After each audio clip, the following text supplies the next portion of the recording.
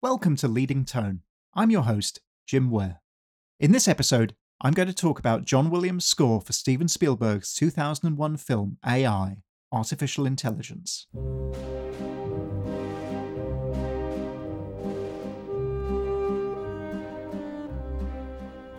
On March 7, 1999, the world lost a filmmaking icon. Not long after completing Eyes Wide Shut, starring Tom Cruise and Nicole Kidman, renowned director Stanley Kubrick passed away at the age of 70. Across a career spanning 5 decades, he left behind a legacy of outstanding films. His 13 pictures were diverse, produced to exacting standards, and all uniquely memorable. All filmmakers have potential future projects at various stages of development, awaiting investment, awaiting the green light, or just languishing in development hell. Kubrick was no exception, but the intensely private and sometimes paranoid director gave little away to his closest friends, let alone the wider filmmaking community. As the film world mourned, fans of the director wondered what, if anything, might become of those unrealized visions.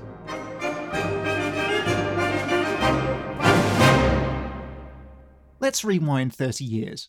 In 1969, not long after the release of Kubrick's seminal 2001 A Space Odyssey, author Brian Aldiss published a short story entitled Super Toys Last All Summer Long. Set in the not-too-distant future, it tells the story of a couple, the Swintons, Henry and Monica, and their son David, who happens to be a lifelike robot, programmed to love his mother, but not able to fully express it.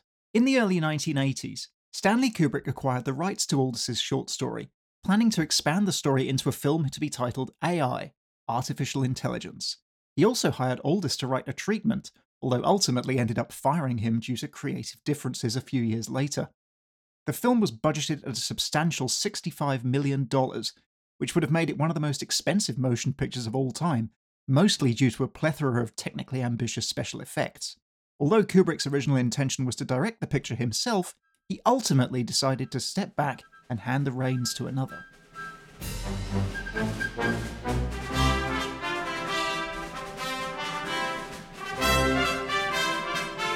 Kubrick first met Steven Spielberg at Elstree Studios just outside London in 1979 and formed a firm friendship. Kubrick's fear of flying put paid to many face-to-face meetings, but the pair were regularly in contact via transatlantic phone calls and secretive faxes. At one point, Kubrick insisted that Spielberg install a fax machine in his bedroom, apparently the most secure room in the house. It was hastily removed shortly after Kubrick started faxing Spielberg at 3 a.m. Spielberg described Kubrick as a benevolent inquisitor, extracting as much detail about Spielberg's project as possible while not giving anything away regarding his own. Kubrick broached the subject of AI with Spielberg in the mid-1980s, initially spending 4 hours discussing the intricacies of the project and its parallels with Spielberg's own work. Whereas in Super Toys Last All Summer Long, David is uncertain of his mechanical origin and does not explicitly yearn to become human, Kubrick recast AI as a futuristic retelling of Pinocchio. Kubrick is rumoured to always have referred to the project as Pinocchio throughout development. Pinocchio is also one of Spielberg's favourite fairy tales. He's a fan of the 1940 Disney animation and insisted that composer John Williams worked When You Wish Upon a Star into Close Encounters of the Third Kind back in 1977.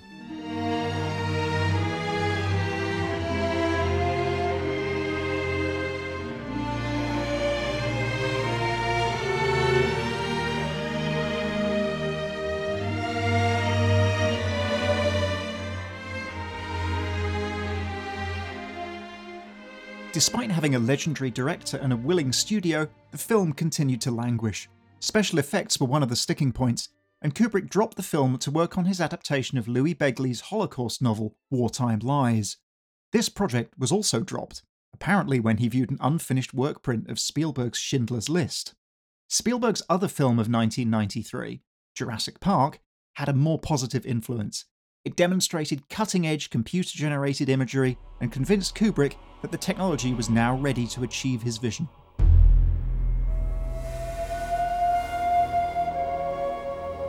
In another Jurassic Park connection, Kubrick screen-tested Joseph Mazzello, Tim, for the role of David, even going so far as to place him under contract for 2 years. In 1995, Kubrick handed the directorial reins to Spielberg, who handed them back to Kubrick soon thereafter, feeling that the material would be the commercial success that Kubrick deserved. Spielberg moved on to other projects, and Kubrick committed himself to Eyes Wide Shut. Shortly after Kubrick's death, his widow and his longtime producer Jan Harlan formally offered the film to Spielberg. By November 1999, Spielberg was busy writing the screenplay, his first solo screenwriting credit since Close Encounters of the Third Kind. The script was based on a detailed 90-page treatment written for Kubrick by Ian Watson. Spielberg announced AI as his next project a couple of months later, having passed on the first Harry Potter, Memoirs of a Geisha, and pushing Minority Report back a year. With a vast amount of development work completed by Chris Baker, Spielberg was able to hit the ground running while remaining as close to Kubrick's vision as possible.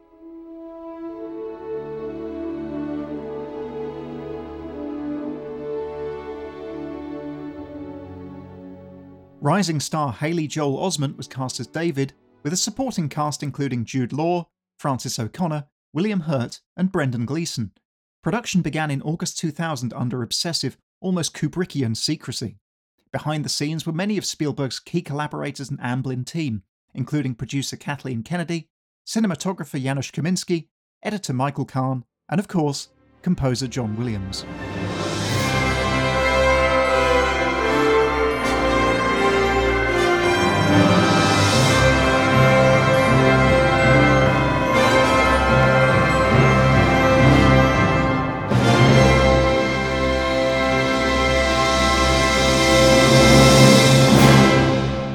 Williams' most recent collaborations with Spielberg were the 1999 Millennium Celebration Unfinished Journey and 1998's Saving Private Ryan. Elsewhere, Williams had returned to the Star Wars universe in 1999 with George Lucas's The Phantom Menace, scored Alan Parker's Frank McCourt adaptation Angela's Ashes, and Roland Emmerich's 2000 Mel Gibson vehicle The Patriot.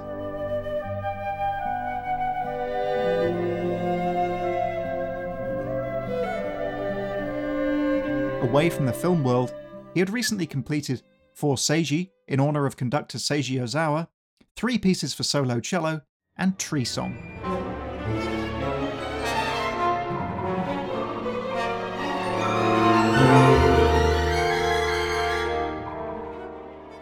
AI marked the 17th collaboration between Spielberg and Williams, and only the 3rd time the pair had tackled science fiction together, the last being E.T. the Extraterrestrial 19 years earlier. Kubrick's influence on the production was strong, and Spielberg has been quoted as saying that it felt as if Kubrick was looking over his shoulder every day on set.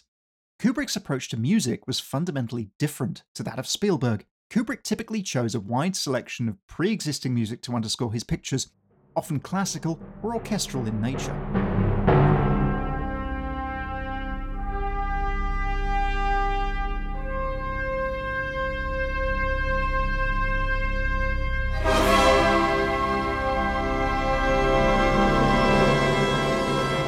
Kubrick's 2001 A Space Odyssey is the most widely known example of this technique, and perhaps one of the most controversial. Composer Alex North attended the premiere unaware that his score had been dropped, and Bernard Herrmann described the use of music as the height of vulgarity in our time. Nevertheless, Kubrick persisted, and it became a hallmark of his filmmaking technique. Spielberg and Williams didn't take a Kubrickian needle-drop approach to the music. Spielberg's musical approach is, for the most part, to use John Williams for a grand orchestral score, and AI was no different. They did respect the one specific musical choice that Kubrick made. Richard Strauss's Der Rosenkavalier must be used somewhere, although he never specified exactly where.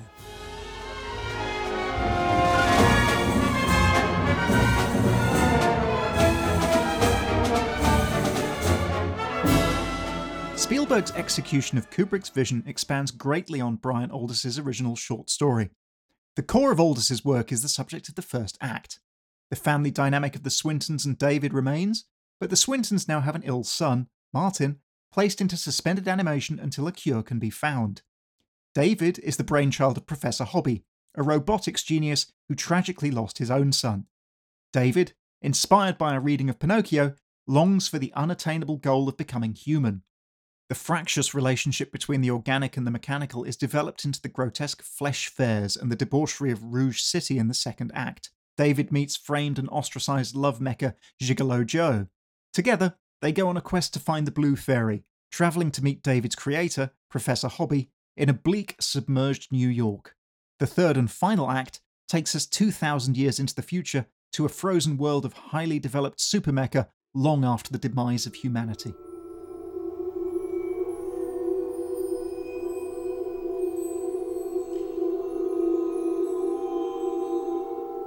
There are parallels with other pictures in Spielberg's career. Family is often a thread in Spielberg's work, even if it's only tangential to the plot.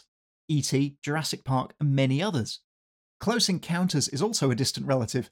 Its tale of obsession at the expense of family parallels David's obsessive quest to become real and prove his undying love for Monica.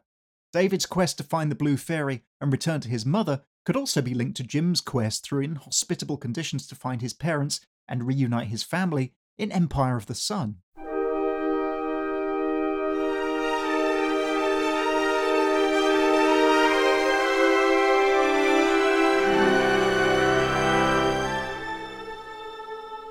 John Williams' engagement with the film began early and included visits to the film's sets at Warner Brothers Studios in Los Angeles during production. Later, after spotting the edited film, the first compositional task was to develop thematic material. To this end, he wrote 6 melodies that he termed cantilena, Italian for lullaby. These melodies were sketches for piano, sometimes accompanied with a solo vocalist, and had no specific usage in mind. The original sketches are merely numbered. After demonstrating these to Spielberg, the pair worked together to determine where and how they could be used, beginning with the final scene of the film.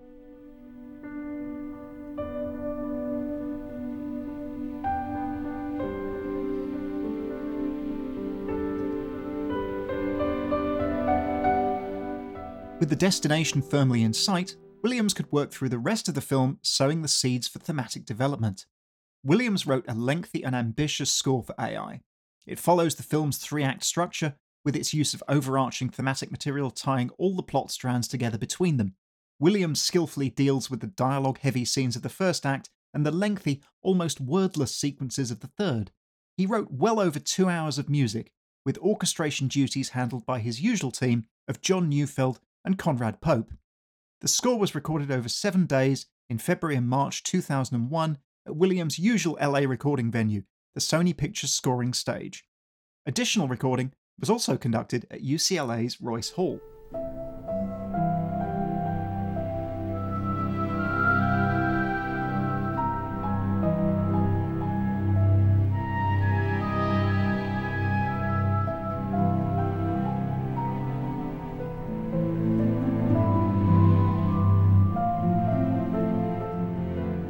The score was written for a large orchestra, bolstered with the vocal forces of the Los Angeles Master Chorale. Expressive writing for piano, harp, and woodwinds abounds. Synthesizers are an almost constant presence, mostly as a textural colour to the harmony rather than a melodic element. Williams had been using synthesizers in his scores for many years, but throughout the 1990s had been refining and streamlining the way they were employed. The first of the Star Wars prequels, The Phantom Menace, made extensive use of synthesizer colours, and AI follows suit.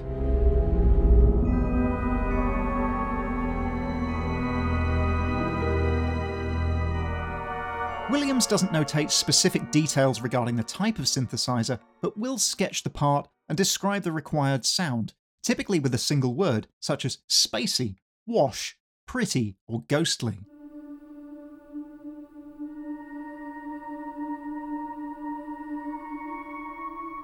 If looking to mimic specific instruments for more melodic content, it's clearly indicated in the score. A synthesized Celesta is commonly used in the score for David's more robotic mannerisms, playful or otherwise.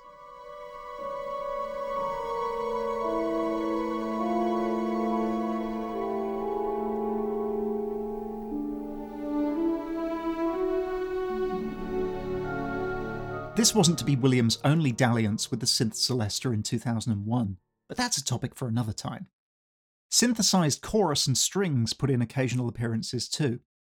The synthesizer textures in AI lend a cold and clinical quality to the first act of the film, often where we might expect something a little warmer. As Williams stated, the film felt haunted by Kubrick, and the music certainly embodies the spirit of the late director. Spielberg opens the film with scene-setting narration by Sir Ben Kingsley over footage of the rolling oceans that have overtaken a world ravaged by climate change. This is followed by a mammoth information dump from William Hurt's Professor Hobby as he lectures the employees of Cybertronics, one of the leading manufacturers of mecha. It's a dense, dialogue-heavy scene, almost academic in tone, and Hobby's proposal clearly defines the premise of the film. What if a robot could love? Could a human love them back? Asides, the other Cybertronics employees reveal the existence of love mecha and the animosity between humans and mecha, both of which we'll encounter later. Williams wisely stays away from the dialogue.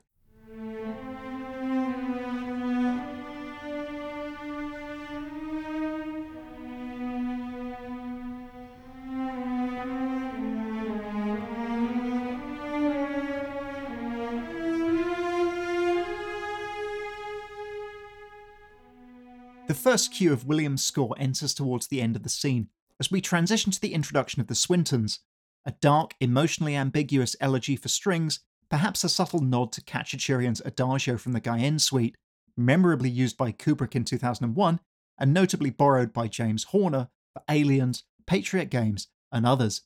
It's a haunting cue, and a bleak expression of the Swintons' situation. Their son is critically, perhaps terminally ill. In a future where pregnancies are strictly licensed, where do they go from here should their son die? It's evident that the first part of the film was recut after scoring. Williams' music sometimes isn't where it was intended to be, and there's some unused and alternate material.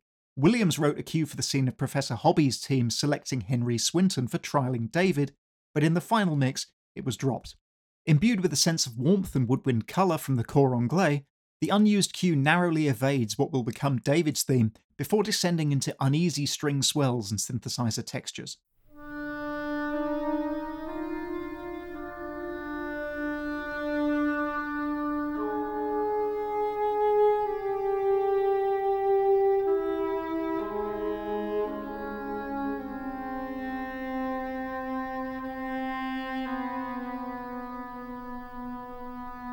In the film, it's replaced with the tail end of the previous cue. David's introduction also doesn't play as Williams intended. In the final mix, we hear a solo harp performance of what will become David's theme, explicitly tying that material to David. Williams' original intention was to introduce David with futuristic synthesizer tones and two separate motifs, one for David's robotic mannerisms and his mischievous nature, and another for his playfulness.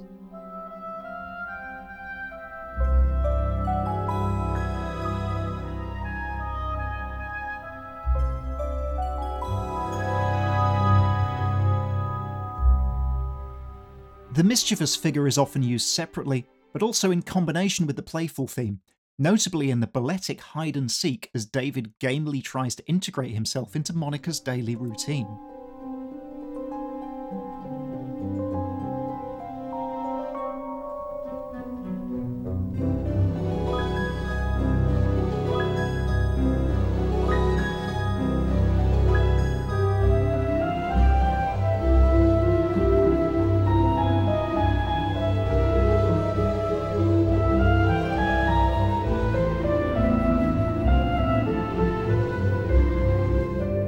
As originally intended, David's theme is first heard on the piano as he sees family photographs of the Swintons and their son in happier times.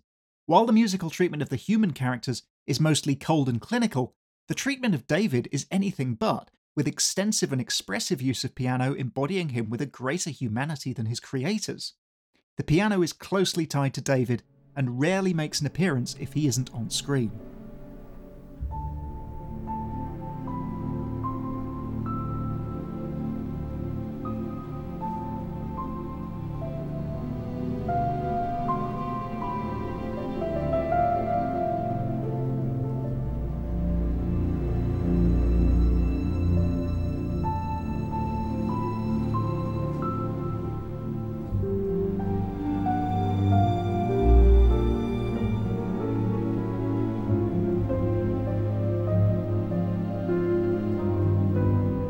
David's theme is closely tied to the concepts of memory, loss, and death.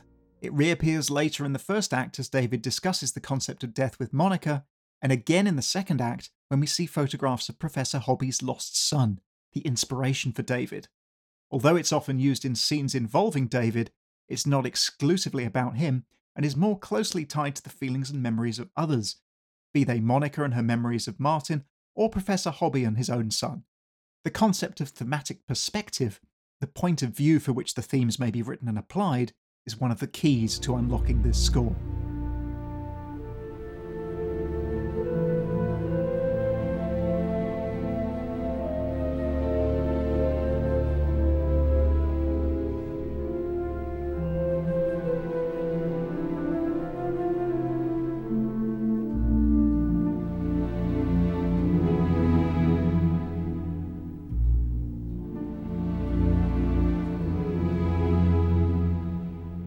The intended perspective of David's theme is elusive. The theme is clearly used in situations that evoke memories. It's used when we first see David, suggesting the memory of the Swintons' sick son, and in a similar capacity when Monica gives David the gift of Teddy, an intelligent super toy belonging to Martin. Perhaps it's for the perfected idea of David, Professor Hobby's idealised recreation of his dead son. This thematic thread doesn't stay with David throughout the film.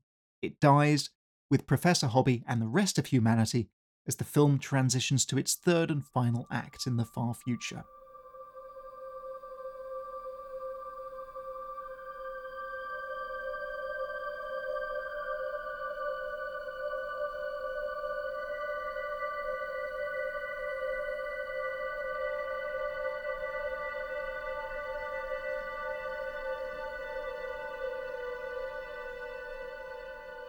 David's first dinner with the Swintons plays unscored in the final film, but Williams' intended cue for this sequence introduces another major theme.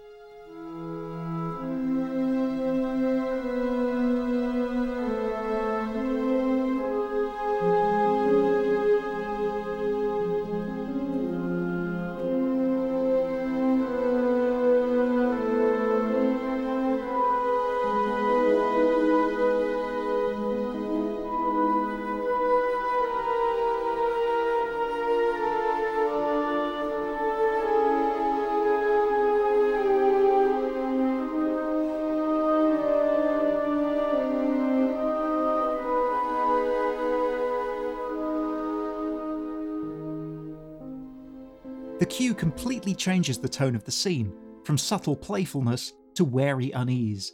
The abandonment theme is for David from Monica's perspective, tied to her fear of his effect on the Swinton family, ultimately culminating in her decision to abandon David.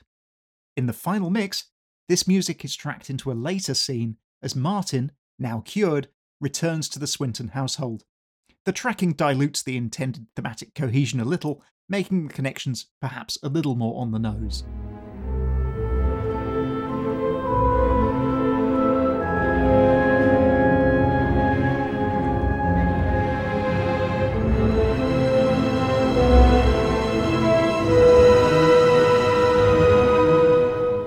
It shares several similarities with David's theme in terms of rhythm and melodic shape, introducing another concept of thematic pairings and opposites, duality. The final piece of thematic material to be introduced in the first act, and perhaps the most critical of all, is Monica's theme. Despite warnings from Henry and Cybertronics that the process is irreversible, and longing for the long-missing love of her own son, Monica follows the imprinting protocol and binds David's love to her forever. When he calls her Mummy for the first time rather than Monica, we hear her theme for the first time.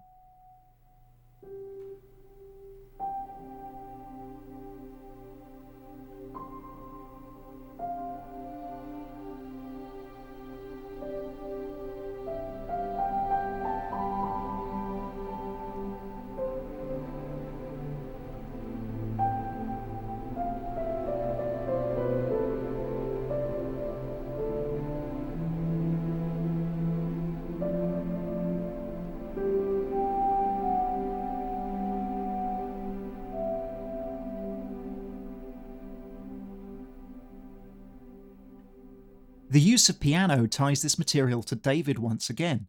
Curiously, Williams' original composition for this sequence used David's theme instead, but this version was never recorded. Monica's theme is David's idealised perspective and love for Monica, his human mother. It doesn't appear before David's imprinting, and afterwards carries throughout the rest of the film as he loses and finally regains her.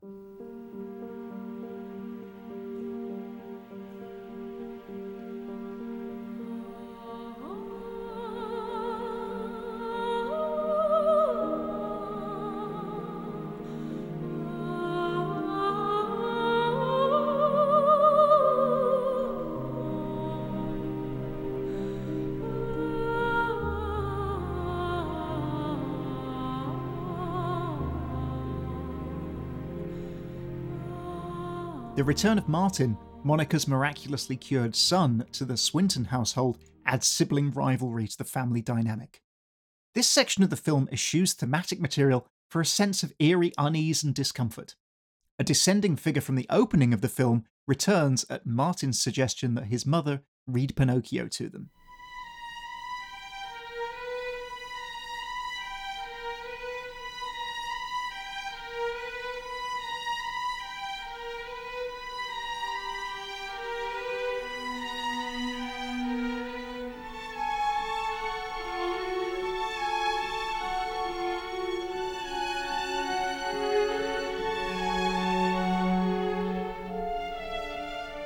Monica's theme reappears briefly as she reads a passage about the Blue Fairy. This links Monica's theme to the quests that David will undertake later in the film, the seeds of which have now been planted. Unlike other mecha, David can dream, and the story of Pinocchio inspires him to become a real boy. The object of this quest has its own thematic material paralleling Monica's theme, but this will be introduced much later. The rivalry between Martin and David escalates, and David attempts to prove his undying love for Monica in increasingly desperate and frightening ways, with no regard for how he might harm Martin or the existing family unit.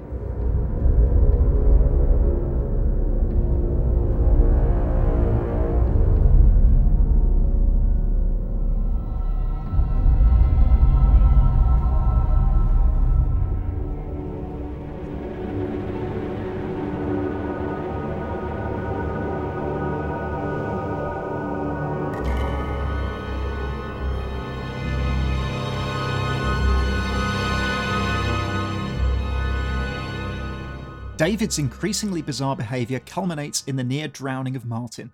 This is the final straw for Henry and Monica. David's final attempt to prove his love for Monica via a series of letters and drawings in a scene taken directly from the original short story is underscored by a plaintive statement of his theme, but it gives way to the abandonment theme as Monica makes her final decision.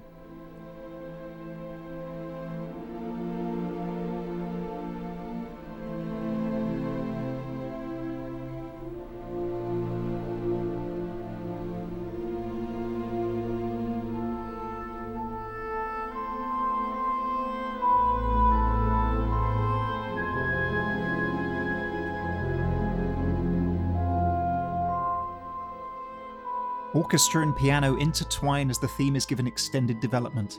As David is hit by the realization that Monica is going to leave him alone, the theme transitions to piano, David's instrument, and his fate is sealed.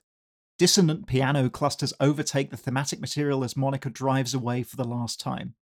David's world falls apart, and the first act comes to a close.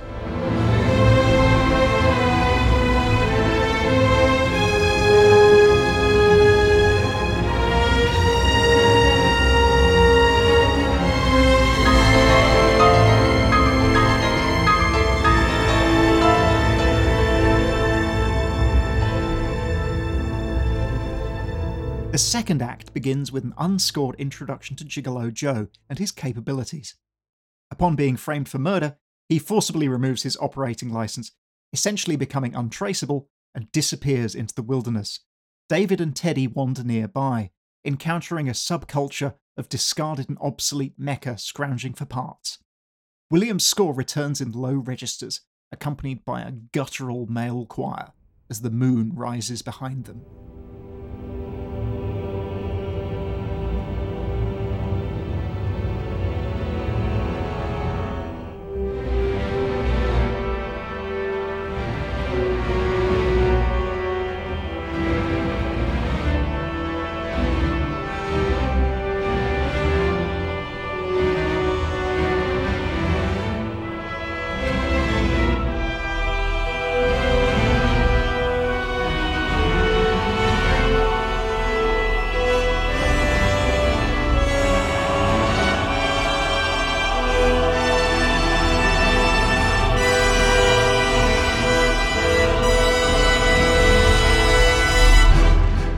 This begins a lengthy action sequence as the improbably named Lord Johnson Johnson, played by a scenery-chewing Brendan Gleeson, rounds up Mecca for a flesh fair.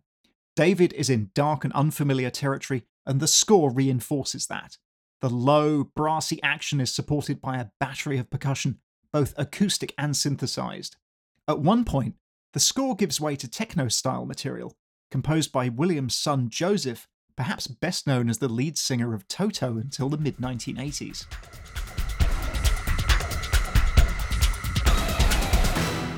Orchestral fury resumes as the mecha are finally captured. Keen-eared listeners will note a familiar rhythmic triplet figure in the strings.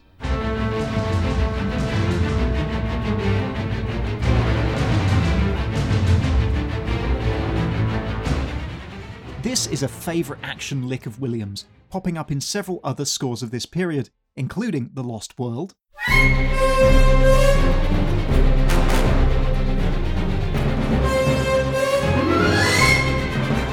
and Minority Report from 2002.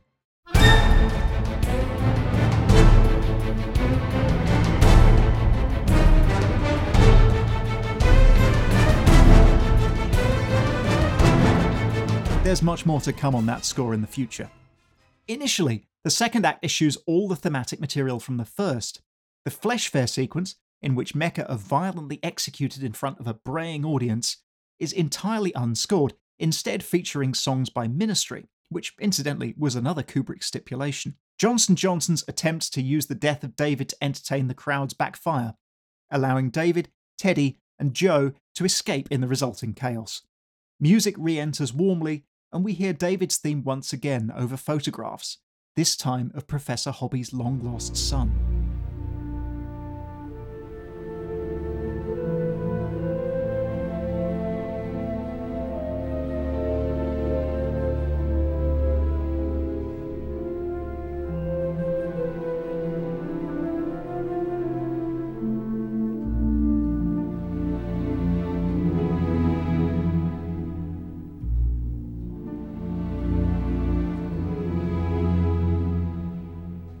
This ties David to Professor Hobby and Hobby's son, both David's namesake and Hobby's inspiration. We rejoin David, Teddy and Joe in the wilderness as David explains his situation to Joe and his sense of purpose. He must find the Blue Fairy. In his mecha mind, only as a real boy can he find Monica's true undying love. Joe suggests that they travel to Rouge City, a city of vice and iniquity where they can consult Oracle Dr. No. Playful woodwind figures give way to the rhythmic drive of the odd-metered travelling motif.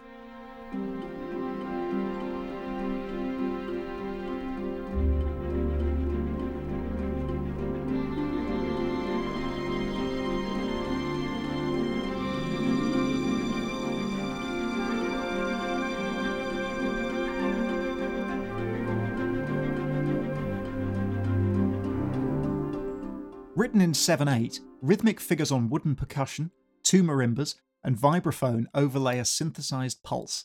The off-kilter rhythms and chattering sixteenths firmly place this in the mecha world of David, Teddy and Joe. Their quest for the Blue Fairy has begun, and the trio hitchhike their way to Rouge City. The mechanical nature of this material also suggests that David's ultimate destination is not to become human after all.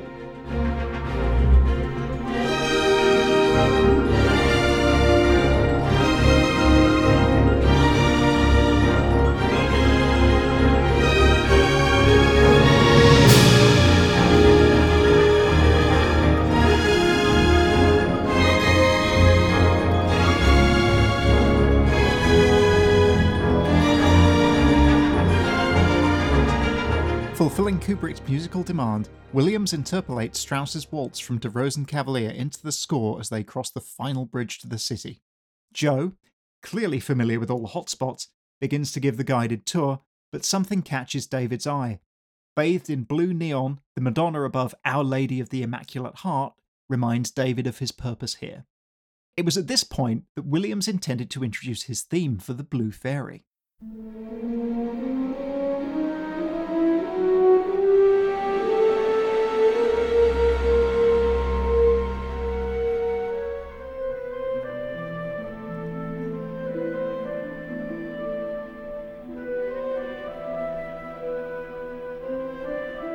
The decision was made to hold the theme back for later. It would also have appeared at the end of the Dr. No sequence, as David and Joe solve the electronic riddles and are directed onto the next stage of their quest, Manhattan.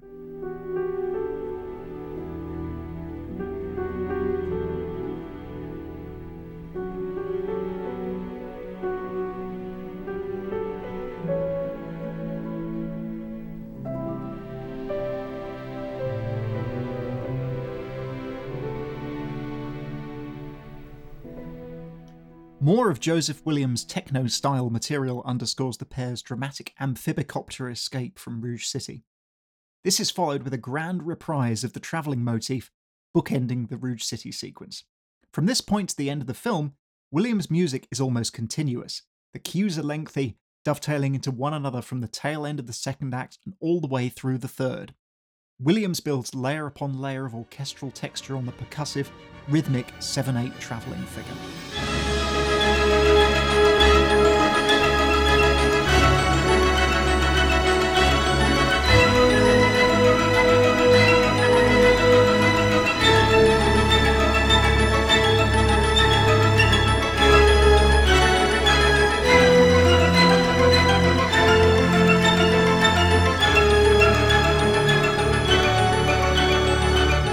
The busy, mechanical nature of the composition hints at the modernistic writing of composers such as John Adams and Steve Reich.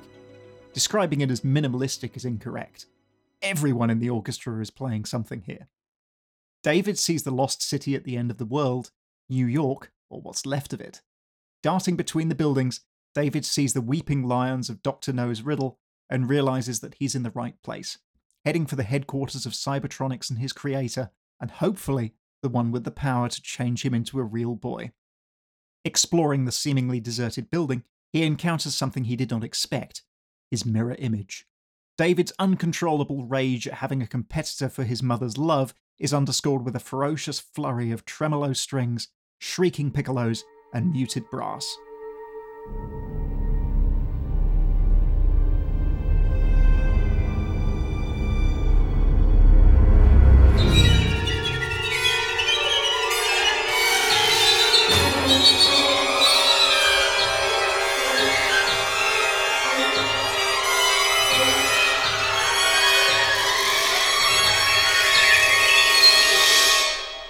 David finally gets to meet his maker. We learn from Professor Hobby that Monica told him about David's obsession with the Blue Fairy, and they used Dr. No to bring him home to Cybertronics. Williams returns to the playful David theme not heard since the game of hide and seek earlier in the film.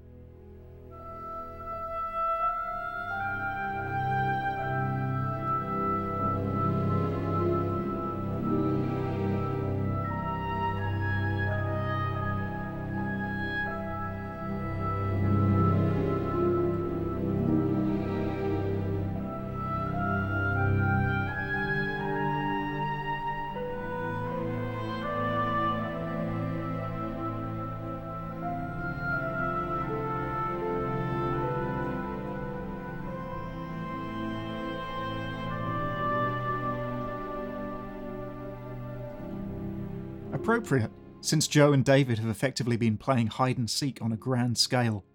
Hobby leaves David alone while he gathers up his colleagues. Exploring the Cybertronics lab, he discovers that, true to Hobby's words, he's the first of a kind and not unique. Ghostly, ethereal voices underscore this discovery.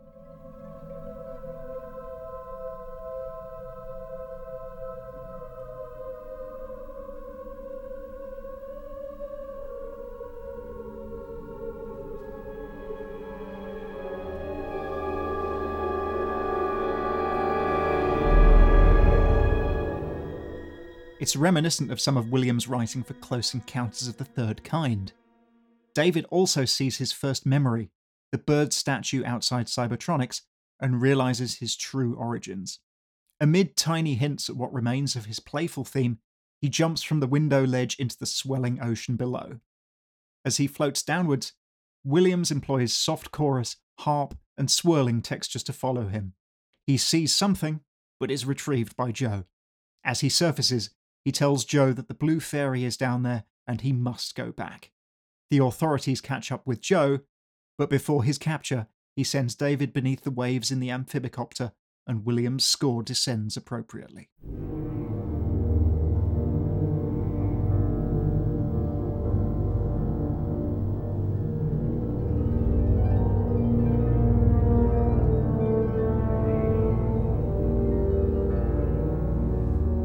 Following David's journey underwater, we see a long submerged Pinocchio-themed funfair.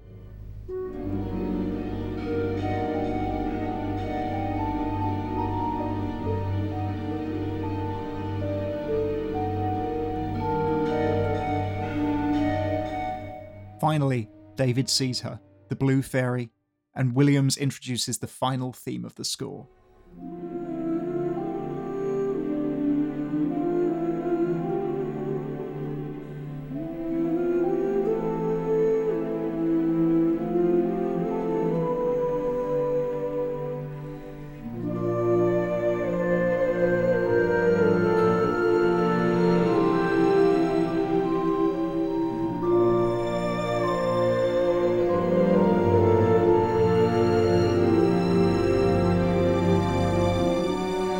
Williams uses a solo soprano, Barbara Bonney, a texture not heard in the score up to this point, giving the sequence a unique and transcendent quality.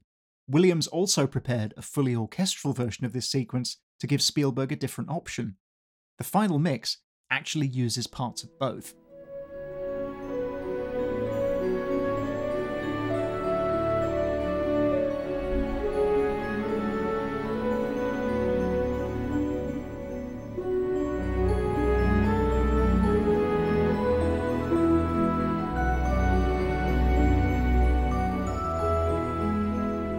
David's quasi-religious quest appears to have come to an end, but the pensive sadness in the music suggests that it may not be a happy one. As the funfair collapses around him, he pleads with the Blue Fairy to make him a real boy to no avail. 2,000 years pass, and we transition to the third and final act.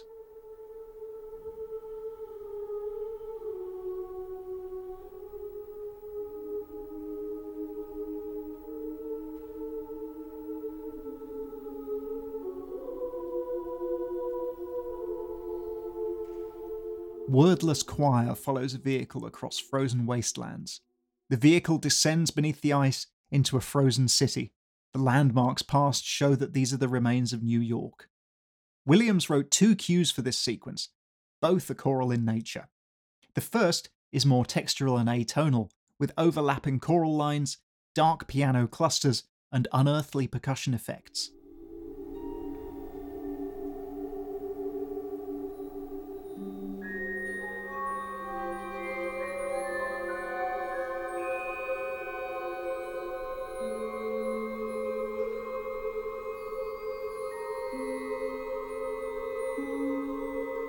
The second is much more tonal and melodic.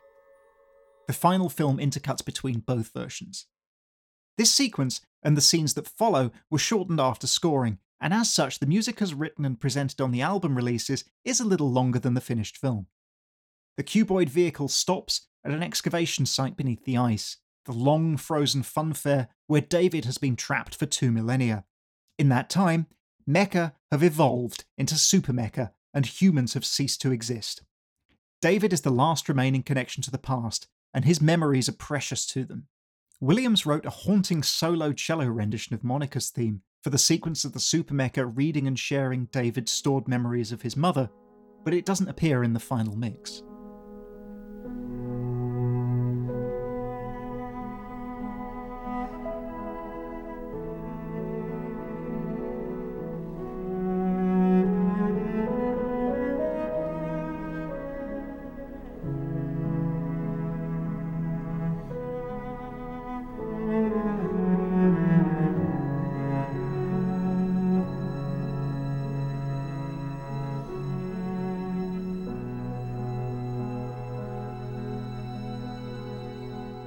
The solo cello will return in a similar context later. The final film mix of this sequence tracks in a little of the haunting choral material from earlier and a wisp of solo soprano material. Shortly thereafter, David awakens in a replica of the Swinton house, and once again we hear Monica's theme on the piano as he searches in vain for her. Instead, he encounters the Blue Fairy, but her thematic material is absent.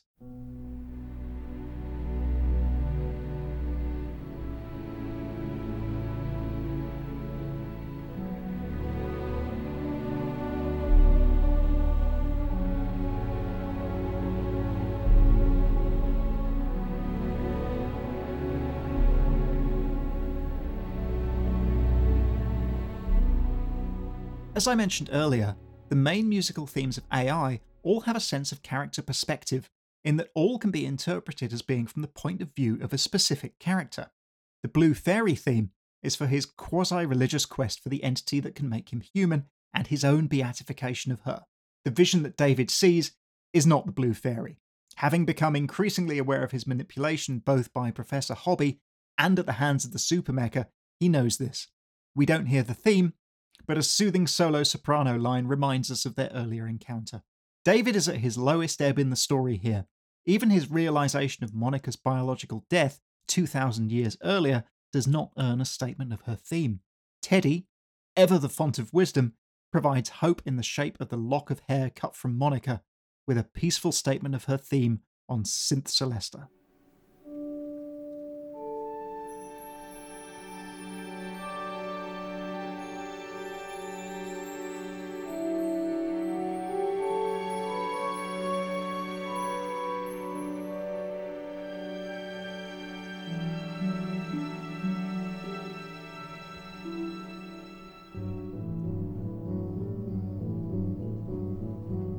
With hope restored, a driving rhythm in harp, piano, and electric piano leads us directly into the next cue.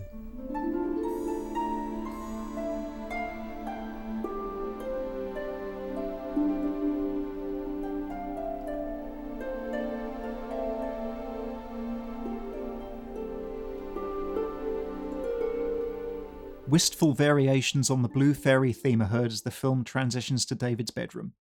The Blue Fairy theme has now migrated to the Super Mecha, specifically the Specialist. They are the true Blue Fairy of this story, the one with the capability to grant David's wish, albeit temporarily. The theme is performed delicately on the harp, then again on solo cello. The theme not only migrates from one character, or rather an idea, to another, it also migrates in terms of instrumentation. In moving from solo soprano to solo cello, incidentally an instrument already connected to the Super Mecha, it is even further abstracted from humanity. As intended by the composer, this theme goes on the same journey as David and develops as he does, from its first unused appearances in Rouge City, performed on David's instrument, the piano,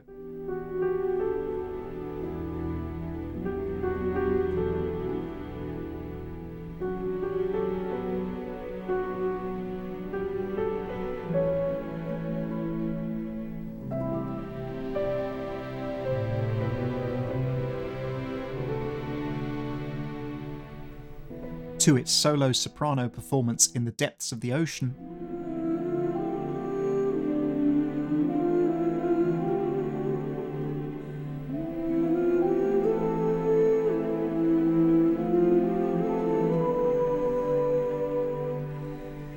and finally, the cello reading.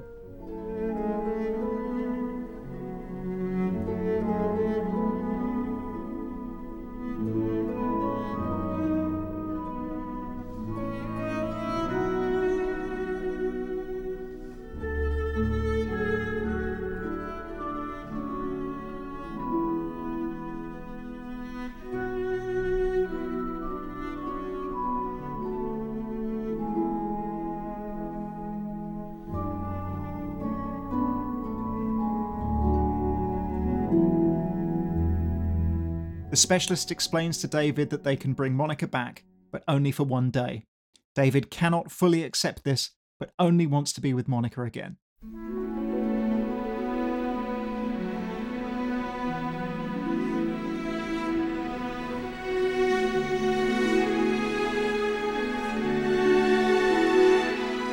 With the subtlest of farewells to the Blue Fairy theme in the cellos, David's one last perfect day with his mother begins.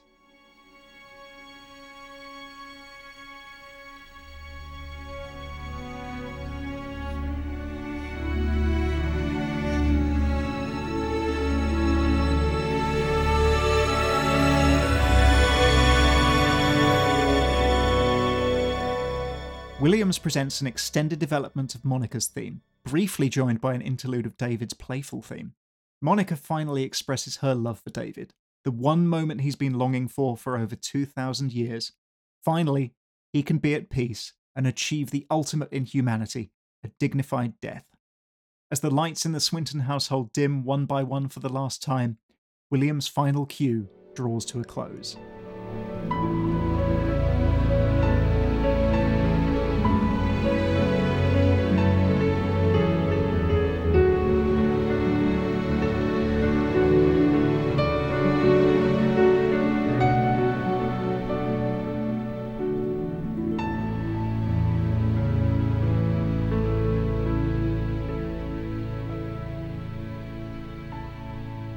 Anyone who has been to a John Williams concert will be familiar with his anecdotes. Two stand out.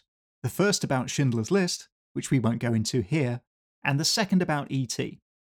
It may be apocryphal, and it may have been embellished in the telling and retelling, but Williams sticks to it, so we'll continue. Legend has it that while recording the bike chase at the end of the film, he was struggling to hit the many sync points. Spielberg suggested turning off the film, allowing Williams to conduct the music freely. Spielberg then recut the film to match the music. Rumour has it that a similar situation occurred during the AI sessions.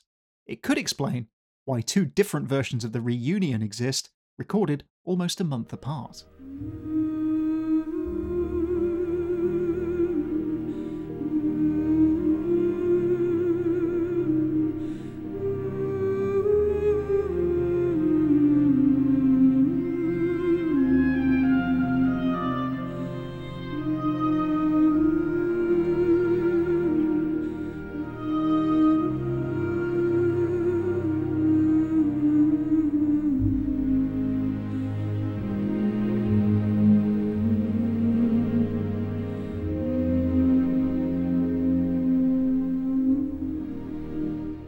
The end credits open with a version of Monica's theme, this time arranged for solo soprano and again performed by Barbara Bonney.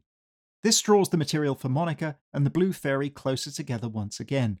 By imprinting David in the first place, she was the one who made David live, and is, in a way, also the Blue Fairy.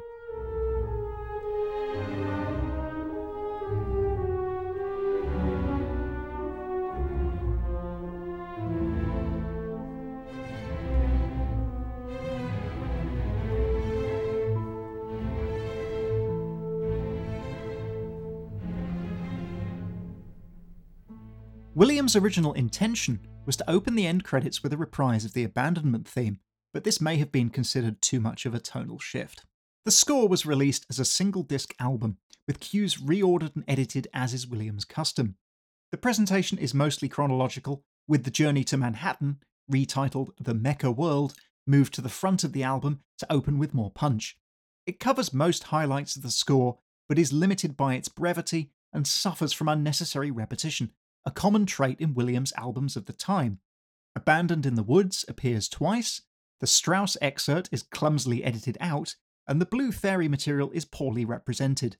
Bizarrely, David's theme is entirely absent, but it's not the first time Williams has excised an entire strand of thematic material from an album.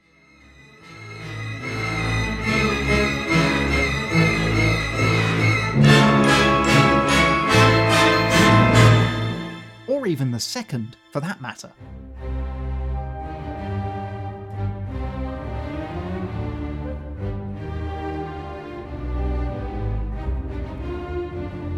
In a move that was perhaps to make the album a more commercial prospect, Monica's theme was adapted into a song titled For Always, with lyrics by songwriter Cynthia Weil. The song is performed by Lara Fabian, who can also be heard performing The Dream Within from Elliot Goldenthal's Final Fantasy, recorded earlier in 2001. If one version of the song wasn't enough, the album presents a second, a duet featuring Lara Fabian once again and Josh Groban.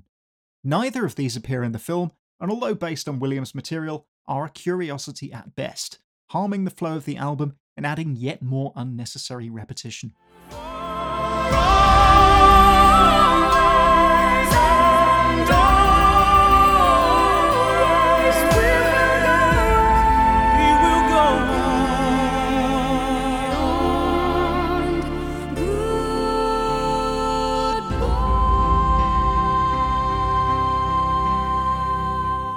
The original album was also released in 5.1 surround sound on the high-resolution DVD audio format. The disc is still relatively easy to find if you can play this now-defunct format. Williams' score was nominated for the Academy Award, Golden Globe, and Grammy, losing to Howard Shore's The Fellowship of the Ring, Craig Armstrong's Moulin Rouge, and Tan Dun's Crouching Tiger, Hidden Dragon, respectively. Despite not winning anything to add to Williams' long burgeoning awards cabinet, the nominations did result in the creation of an expanded, for your consideration, promotional 2-disc set.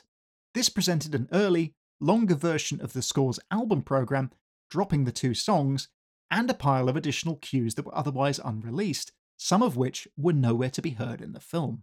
For a time a hot property on the secondary market, it was never approved by the composer and is little more than a footnote now.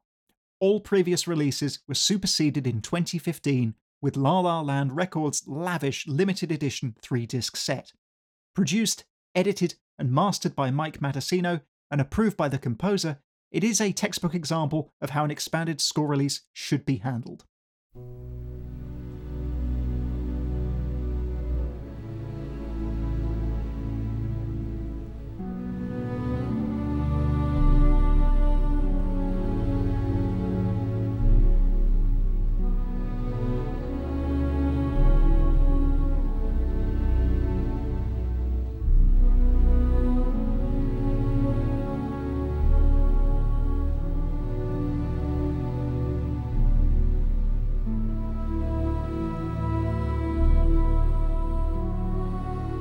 Williams' complete score is presented across the first 2 discs, with additional music on the third. Long out of print, it has been re-released for the 20th anniversary and should be a part of any discerning Williams fan's soundtrack collection.